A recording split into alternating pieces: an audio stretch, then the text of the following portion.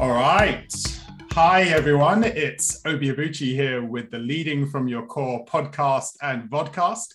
This show is dedicated to helping leaders all around the world discover leadership wisdom, stories, and insights that will enable you to tap into the power of leading from the inside out. And I'm delighted to welcome on the show Penny Power, OBE. Great to have you here, Penny. Penny is an entrepreneur, a public speaker, author, community builder, mother of 3 adult children, and has been married to Thomas Power for 32 years. My wife and I, 20 years, we're trying to catch up, but we just can't. Penny believes in community-led growth, and her belief in business has always been highly personal, hence her latest book, being Business is Personal, which is helping thousands of business owners to find their success and happiness in business. She was awarded the OBE by the Queen in 2014 for her contribution to entrepreneurs in the digital economy. And that's actually how I came across Thomas and Penny years ago with their incredible work on Ecademy and bringing community to business owners well before LinkedIn and Facebook. And in 2020, Penny and Thomas launched an exclusive business community for experts known as Business is Personal, BIP 100. And I'm really excited about what we're going to be talking about today. Penny famously said to Thomas on their first date, "I don't expect anyone to make me happy. That has to come from within me." And she was only 24. And that's incredibly powerful because we're going to be talking about self-empowerment today. But Penny, really delighted to have you on the show and looking forward to our conversation. Oh, fantastic. Yeah, it's not surprising Thomas asked me to marry him 3 months later. It is. It's a good one. Anybody needs a line, to grab that man or woman, just say that, really. Yeah. You don't need to make me happy. I know. It's like, oh, great, that's it. I'm sorted. Oh, it's amazing. Well, what? Tell us more, Penny. What was behind that for you? Because to have that awareness or that perspective at 24 feels quite unique. So yeah, tell us a little bit about your story and why that was on your mind at that age. Well, I suppose actually, I think a lot of self-empowerment comes from life experiences and whether you become a victim of them or become empowered by them. I suppose that's what underwrites it. And, I came from a great family, very dutiful family, to great parents from the silent generation. They gave birth to 4 baby boomers. Very different form of parenting, I think, in those days. But I was born into the world to be quite emotionally driven. And there was never really a great match between the way I needed to be loved and the way the love was given. And that is not criticizing my parents. Oh. I think a lot of people can identify with that.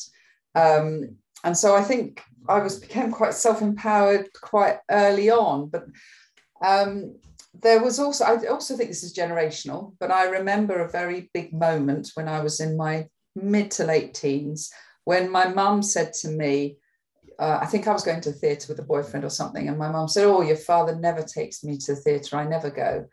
And I remember thinking, well, go, don't delegate your joy to somebody else to make your joy. And I think that was probably a real gift from my mother, really, of maybe a generational shift in, we have to make our own happiness. We can't delegate it to anyone. So I think that was a bit of the two things coming together, naturally self-empowered as a young girl. Yeah. I wasn't given huge praise or love to make me feel that I was significant, and sure. Combined with the observation of a different generation. Yeah. Thank you. Thanks for sharing that.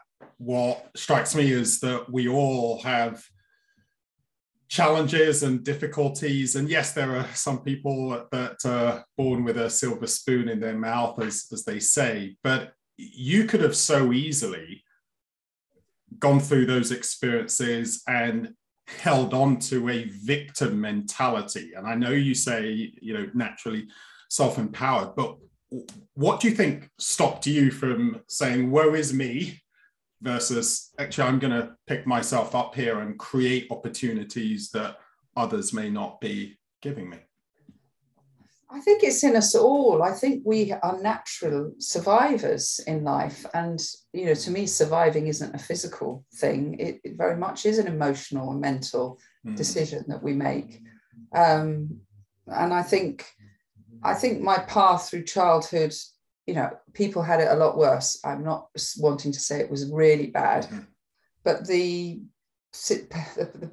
family dynamics wasn't what I needed. The school that I went to wasn't the joy, but there was a joy inside me that was never going to leave me. And I am naturally a happy person.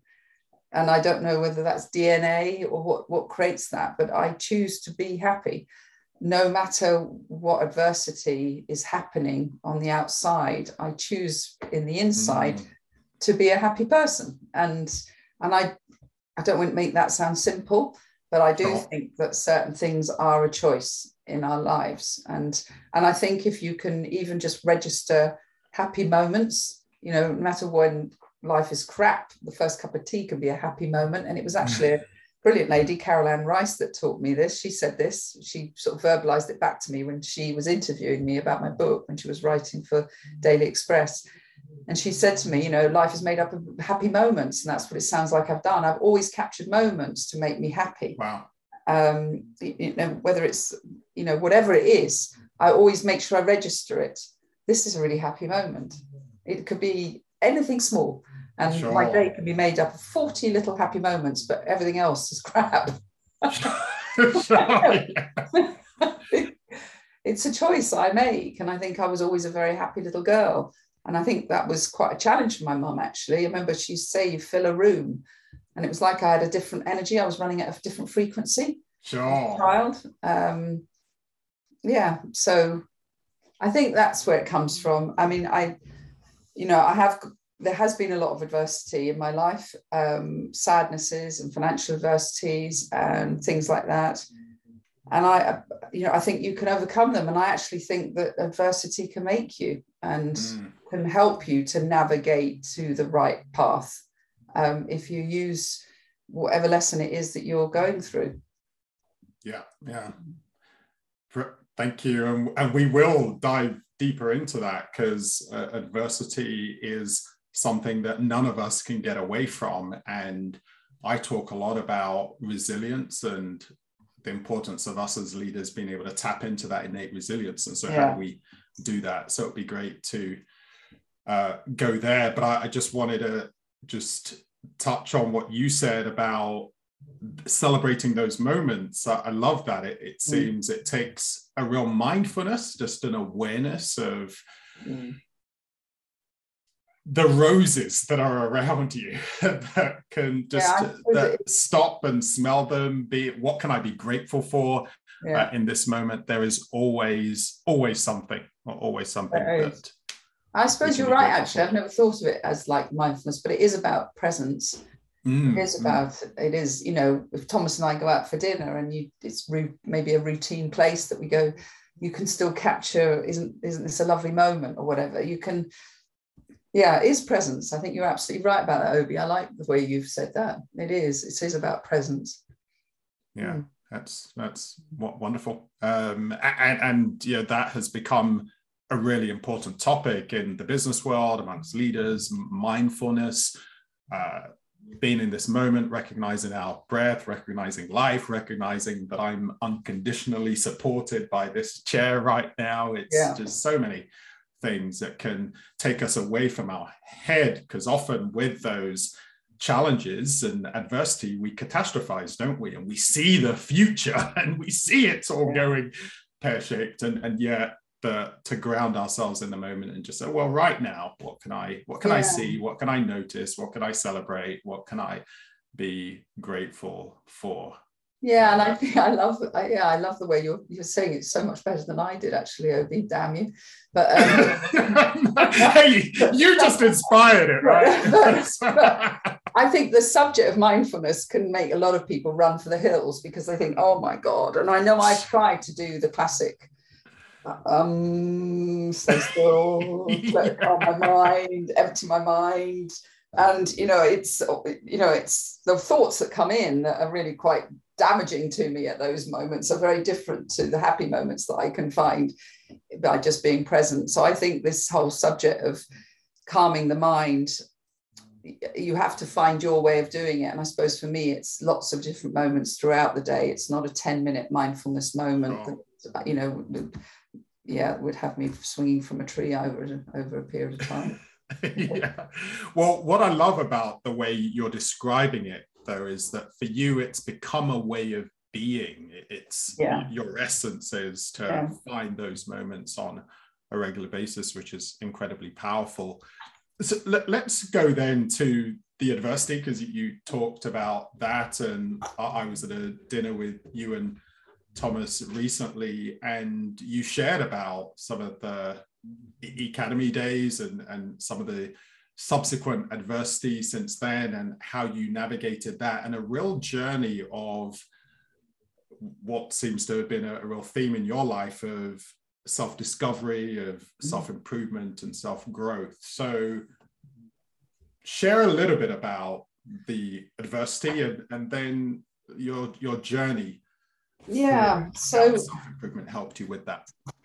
I'm going to try it, as they say on Love Island, not to feel a bit ick here, but because I don't want to do that. But actually, one of the talks that I give is about, how do you introduce love into business to help with resilience and all the things you've just described.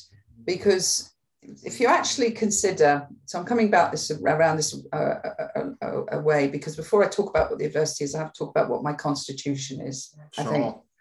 And I'm fortunate or unfortunate, depending on whose filter you look at, to be born as someone who, if you looked at the psychometric tests, someone where love and harmony and support and care and kindness is one of is my constitution. It's what drives me. Okay.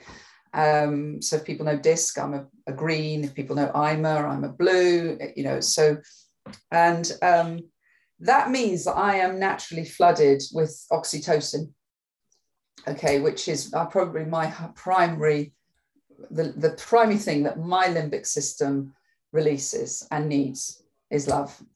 And therefore, I've loved my way through the shit. I don't want to make people feel ick about it, but I have. And so some people can drive their way angrily and frustratingly and aggressively through the shit. And other people, I hope I'm allowed to say shit on your lovely podcast. Lots of beeps going on, perhaps. And in a way we have to be aware. And I think this is where self-awareness, you can have some self-awareness, but this is where all sorts of things, coaching and stuff, leadership stuff that you do with people, helps people to become more aware of how their constitution is working for them, how it's working against them. And so in some cases, that constitution, that flooding myself with oxytocin all the time, creates quite a harsh world at times for me to step into, and will have created some challenges for me. But for me personally, I have kept very true. Oh God, that's another sort of phrase that everybody's saying now, very true to myself, in that is who I am. No matter how many times people have tried to stamp it out of me. My mum, Penny, you're too sensitive. My first boss, I think you might be too emotional for business. That is who I am. And I think that's a first lesson in life, is that it's really hard to change your natural personality and constitution. Yeah. And I'm going to give you a really extreme example of this, sure. And I hope it doesn't shock people. But 6 years ago, Hannah, our daughter, when she was 24, was abducted in a car by 3 men and raped by one of them, right? And She was in France at the time. We got a call from at the hospital. She'd been taken in by ambulance and police. So I, 5:30 in the morning call, I'd woken up for a wee and looked at my phone, thought that's a strange number, and then it rang again. I thought I better answer it.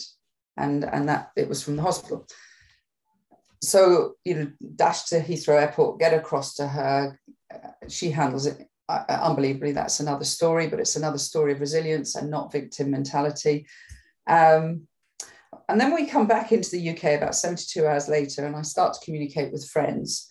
And they start saying to me, you must be so angry. You must want to kill those beep, beep, beep, beeps. Mm. And I started thinking, oh my God, I'm so bad because I'm not angry. I haven't even thought about them. I haven't even thought about the fact that and then as time went on, I thought, but actually, where would anger get you? My daughter just needs to be surrounded by love, not an angry family environment. And it's love that would get her through that, not anger. And they were irrelevant to me. They were irrelevant now.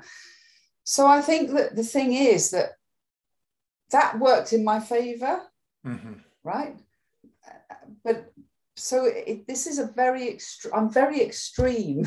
I know I'm very extreme with it, but it is who I am. And therefore, business, and why I've written the book, Business is Personal, business has been a challenge for me. Because coming through business in the 80s and 90s, when it was, very fierce, aggressive behavior for ambition and success, did make it a really hard place.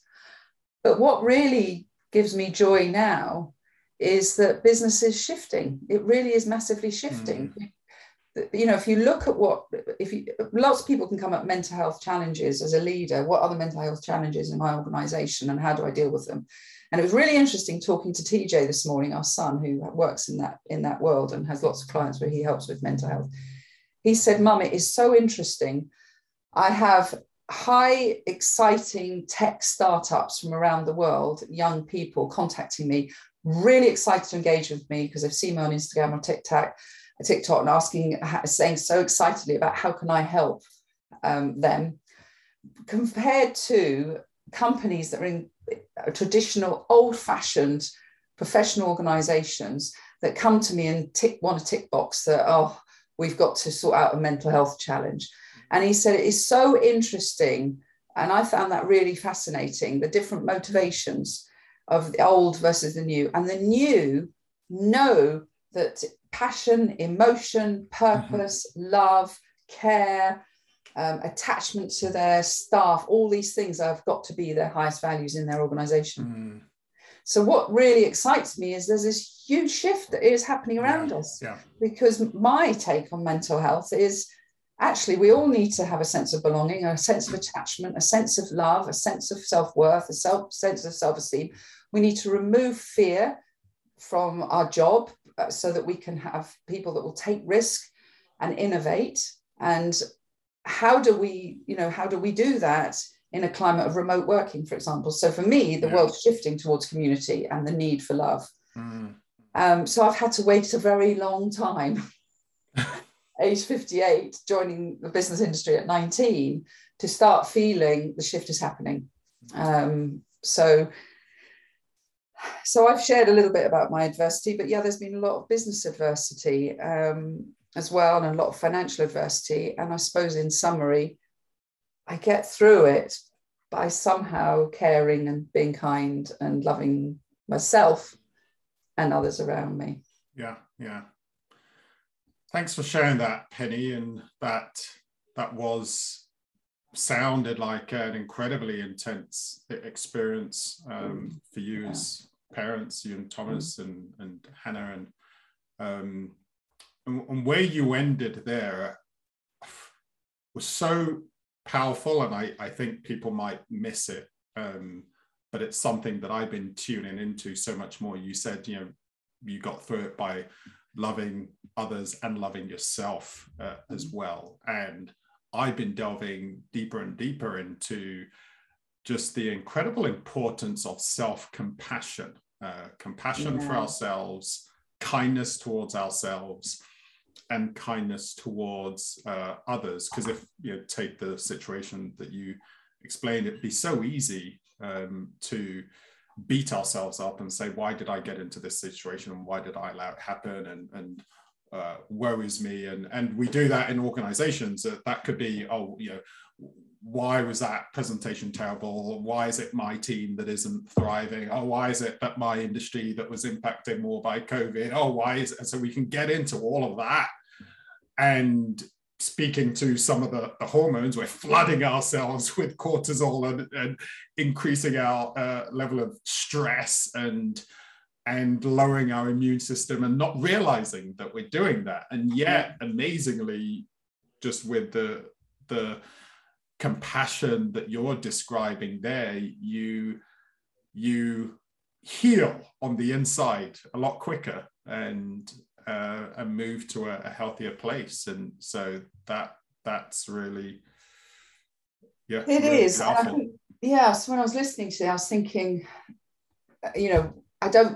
I can't wait. I mean, science is probably proving this. Science of the neurotransmitters, all the stuff that TJ teaches around all these chemicals, the neurotransmitters, hormones, etc. Science is proving certain things now about us, which is fantastic. But we do all run at a different energy level, a frequency. And how that measured, I don't know. Somebody must measure that. I don't know. But there's got to be someone. You want to be in an organization that's in a high frequency organization, not a low frequency fear-based organization. If you're running at a high frequency, I run at quite a high frequency, which is why I think my mum used to say, you fill a room. She didn't run at my frequency. I was out of line in a frequency. And I think business organizations, when I talked about what TJ said to me this morning, when I was, these startups they're excited. They're running at a higher frequency than these traditional fashion turning the wheel, task-based frequencies. And if you're running at a low frequency level, you're going to get low results. So, but I'm not saying it's always easy. Well, this is where I go back to what you were saying earlier on, just understanding your constitution, knowing yourself, knowing when it's working for you or against you. One of the things I mentioned this just before we started recording, that one of my mantras is, when life squeezes you and the pressure is on, what you're like on the inside will come out. And so you can put on a front about the frequency, but when the shareholders are demanding, customers are demanding, the board, employees are demanding, it will show what frequency you're at. And if it's working against you, if it's not working for you as a leader, you're listening to this, what advice would you have for how they begin to navigate to a healthier place and make sure it's working for them? I don't know whether people can pick some advice out of this. I can talk from my own experience that when I came up with Ecademy in 1998, so I was 33. So Ecademy is known as the world's first social network. So if we take people back to there was no Friends Reunited, they came a year later. There was no LinkedIn, they came 4 years later, Facebook 6 years later. So we're talking really early on, a real evangelistic experience of saying, wouldn't it be amazing if business owners connected as friends and supported each other and loved each other and showed each other they matter? What would that do for a business owner? So I suppose, unknown to me, I was bringing wellness into the business world in a different way before wellness was really considered in 98. It was Thomas that set it on fire. He was, I was at home with 3 kids under 5. I was managing the community culturally. Thomas was spreading the word globally. When I came up with the idea in 98, I had no ambition. I wasn't at a stage. Thomas was doing very well. I had stepped away from a leadership role in a relatively large company to be a great mum. and had done a few different projects, but essentially my identity was a mummy. And Academy ended up being an awesome idea, okay? That wasn't because I was clever or strategic, it just was an awesome idea and was a forerunner to what you see now. But what you see now, what we were building was community. What you see now are networks. You don't, the community is an emotional word. You get a sense of trust, safety, psychological safety, love, support. It's a completely different environment to a network.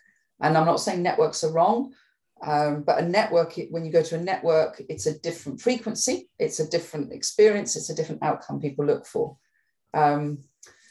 We're building community. So we were building community and it was very much love. But when LinkedIn came in and then Facebook and things, Facebook obviously was building a social world, LinkedIn a business world. They were building a different form of machine, definitely a different, and they've definitely become different forms of machines going forward. But we exploded. And I ended up, if you imagine the conveyor belt, imagine being in, if you can, in an airport. I mean, a nice one, not ones that you're finding at the moment. Imagine being in an airport. And there's a really fast conveyor belt where you absolutely have to strap on and like that. Or there's a slow, calm one where nobody's walking past you fast or whatever. I was quite happy to be on that slow, calm conveyor belt. That would be right for me. Within 3 months of the idea, I suddenly was on this other one, Zoom. Wow. And that conveyor belt carried on for 14 years. So as a person who is cautious, risk averse, family orientated, I was torn to pieces by the experience. However, the impact we were having around the world was beautiful. But the mechanics, the machine, the energy that was required for me to never let my family down and at the same time have hundreds and thousands of members joining and speaking and the financial challenges of it, I was on the wrong conveyor belt. And I think that there comes a point in many of our lives that we've realized that something got us onto the wrong conveyor belt. Yeah, sure. And so what do you do at that point? Is it that you've got the wrong boss? Is it you're doing the wrong job? What do you do at that point? Yes, you have lots of, you may have got into a very big leadership position and you've got kids at private school and 2 fantastic cars and an expensive house. This is the world that Thomas and I had. We were on that conveyor belt and we had that lifestyle. And effectively, we were killing ourselves to achieve the lifestyle and achieve this business. And it wasn't till 2018 when Thomas got bowel cancer. I had a hallucinogenic panic attack, which is didn't even realize that I had a mental health challenge. I'd never had a panic attack. I knew that I felt overwhelmed and I was rushing and I was, having a lot of people to support, both at home through some premature deaths that happened in our family, not my immediate family, my sister's daughter and my brother dying very young. So I knew that, and my mum had dementia. So I had all sorts of family challenges and all sorts of business expectations of me. So I had this panic attack, which is very scary. It's when your cortisol levels are just absolutely so out of control that you start to hallucinate. So when I went to the hospital, they thought I'd been out having a good time. I'd been, getting in touch with your younger self. I thought I'd be having mushrooms but I hadn't actually. I'd been delivering a talk to 40 people about build your business, build your personal brand. So it was quite the reverse, when it happened.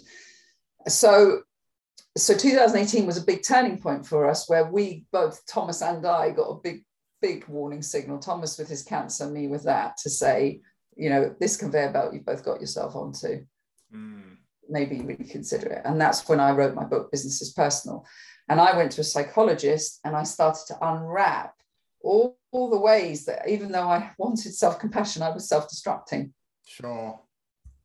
Because I was, my constitution is to please people, to be a helper, to love people. I mean, it's just not possible to do as many people as I was trying to support. People talk about compassion fatigue. I may have had that. I don't know. It sounds a bit sad but there is such a thing as compassion fatigue. We have to take a very brave decision to step off that conveyor belt and have the consequences of that, redesign our life and our business. And that's what we did. So Yeah. I'm not saying to the leaders out there, give your P45 in. Oh, yeah. So what Yeah. I am saying to them is how many people that you are relying on in your organization are feeling the way I felt. Sure. And you don't want them to pass the P45 in. Yes. So what can you do to prevent that, to stop that moment? Because a number of people that I talk to who have left companies and started up on their own because they experienced burnout. Sure. And so how can you prevent that? And I suppose that's the only bit of advice I can give. If you're on the wrong conveyor belt, what can you do to get it back on track? If you have put lots of staff on that conveyor belt, what can you do to make sure you don't lose them? Yeah. And that's an important message. Burnout there's a statistic that I was looking at the other day that more than 60% of leaders get to the end of their day completely spent. And they're spent as in, I've given my best today and really excited about what we've done. And then they're spent, which is, I'm getting close to burnout. I feel like I'm on this conveyor belt and I don't see any light at the end of the tunnel. And great, I'm going to go on holiday, but then you come back and you don't really switch off, you don't really renew. And that is challenging. And so as leaders, a real responsibility to our people to say, how do we make sure that we're creating a great environment that enables people to unplug from the matrix and run at a pace that is healthier for us and for our and the whole point of business is personal is some of them can run and want to run at that pace. Sure. Yeah. Right. And so don't take it away from them. Sure. Yeah. If they're success driven and they've got that constitution and their sense of self-worth comes from it, that's great. But understand that everybody is different. That we all, the world is made up of a lot of different types of people, and there are phenomenal ways to be able to examine that, working with coaches like yourself, looking at these different forms of psychometric tools. There's a lot of ways of discovering, well, what is the variable within our organization and how do we adapt to those people to get the most from them and also to ensure that we don't damage them. Yeah. Brilliant message that there isn't one size fits all. So this isn't about now creating a cookie cutter, everyone go at a slow pace. No, it's just understanding as in what's the most appropriate pace for us that keeps us sustained. So I've got 3 boys, you got 3 kids, I got 3 boys.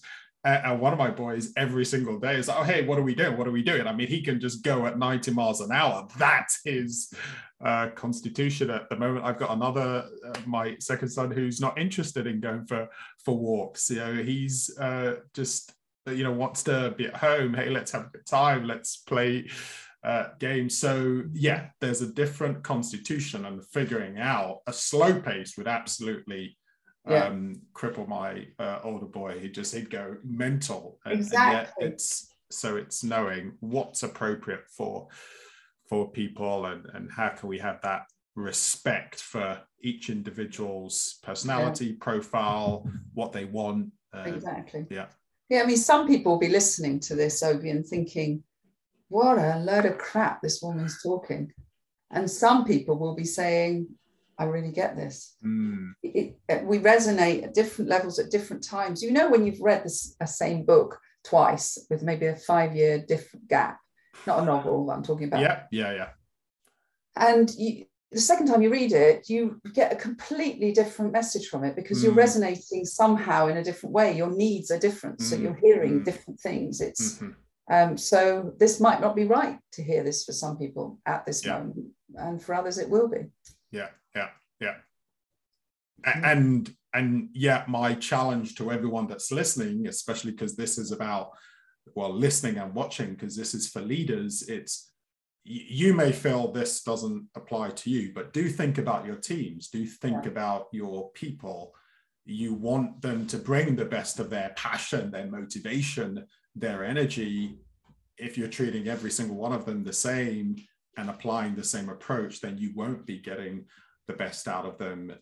What does it mean to be a thriving organization, people are giving their best and they don't burn out at the end of the day. So yeah, really important to consider your people.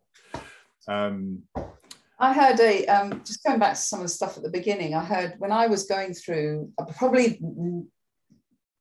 others were aware that I wasn't right, but I hadn't yet realized I wasn't. About a year before that hallucinogenic panic attack, I was working in a business that I'd started that had really horrible, no, that's the wrong word to use, very challenging shareholders. And the operations director that we employed, he and I became really close, and we worked mostly together on the business. It was Digital Youth Academy, it was called, helping youths back into employment by an apprenticeship that we created in digital marketing. And we were on a journey up to see a further education college, and he said, you're definitely not as happy as you were when I first met you. And I said, I'm not, Russell. His name's Russell. I'm not. I'm finding this a real challenge. We're on different paths, the shareholders and me.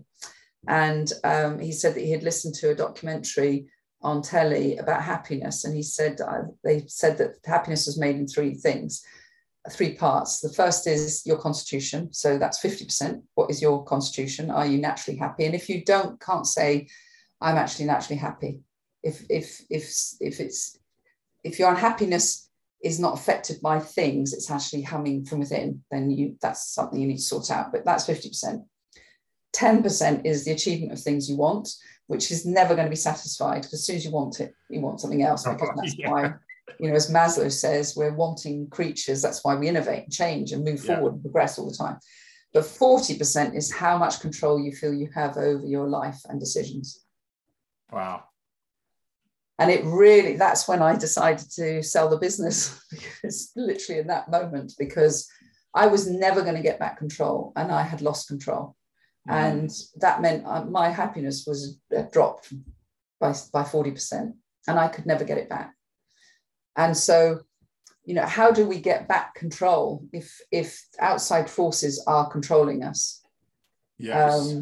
And that is a big question for us to really consider personally. What is it that, is it my workload? I'm out of control with it. Have I just not being assertive enough to be able to say to my team, I'm overwhelmed. I can't deal with this amount of work. Is it that you're out of control because you don't believe in the values of the life that you're living? You're out of control because your finances are just controlling you. Yeah. What is it that's controlling you? Because whatever it is, you need to get that control back. Yeah. Wow. Yeah. What I love about that is, I think it also goes back to what you were saying at the beginning, just with that presence and being aware of what is it controlling me, what's going on here, because it's easy, and I find this as well. It's so easy to focus on the externals. It's what's going on in the market, how's the business doing, how my team doing, how's the change in PM going to impact me, and we're just focused on what are the targets, what are the deadlines. We're focused on the externals and not always in tune with, hey, what's going on inside me? Where am I feeling out of control? And where can I take back that responsibility and that sense of agency that I have over it? So that example you gave, you suddenly said, I'm going to sell the business. I don't have to do this. Now, that's not always the answer. There may have been others, but you realize I can make a choice here. And that's the critical thing. Make a choice that is best for me, best for my family, best for my team, whatever. And once you know it, once you've identified it, you've probably got 5% back. And then once you create your plan, you're chipping away at it. So it might have taken 18 months to sell the business. Sure. But the day I decided, I started feeling better. Wow. Yeah. So it might take an elegant level of execution to get to where you need to get to on it. But, we are controlled. When I look at Thomas, and we had all sorts of trappings around us that were controlling us, that, the cost of our lives was controlling us. Sure. And was forcing us to live a much more stressful life than we wanted to live. And, you know, we are going into challenging economic environments now. And some people are going to have to let go of some of these things that actually, once they do, they're going to feel a lot better. Yeah. You know, the big house, the expensive diesel car, these things, you know, it's painful. It's painful. And it's, you know, you have to then look at, is it my ego? What is it? Where is the pain? Yeah. And I heard this lovely saying from somebody. It was actually, I'm trying to think, it was on telly, I think it was. No, it wasn't. It was at a speech. I was at, another speaker said, my self-worth is not dependent on your opinion of me. Mm-hmm. And I love that. That's powerful. That's freeing. It's very freeing. Yeah. We do attach our self-worth to people's opinions of us. Yeah. And it's very freeing and very liberating when you start thinking, I'm going to take back control of my life. Yeah. It's personal to me. And I am not going to let my self-worth be damaged by people's opinions of me because I'm not driving such a fantastic car or I'm not living in such a fantastic house. Because those things were damaging your freedom and your experience of life. Yeah. So 2 really important questions to lead people to think about as leaders. You're watching, you're listening to this.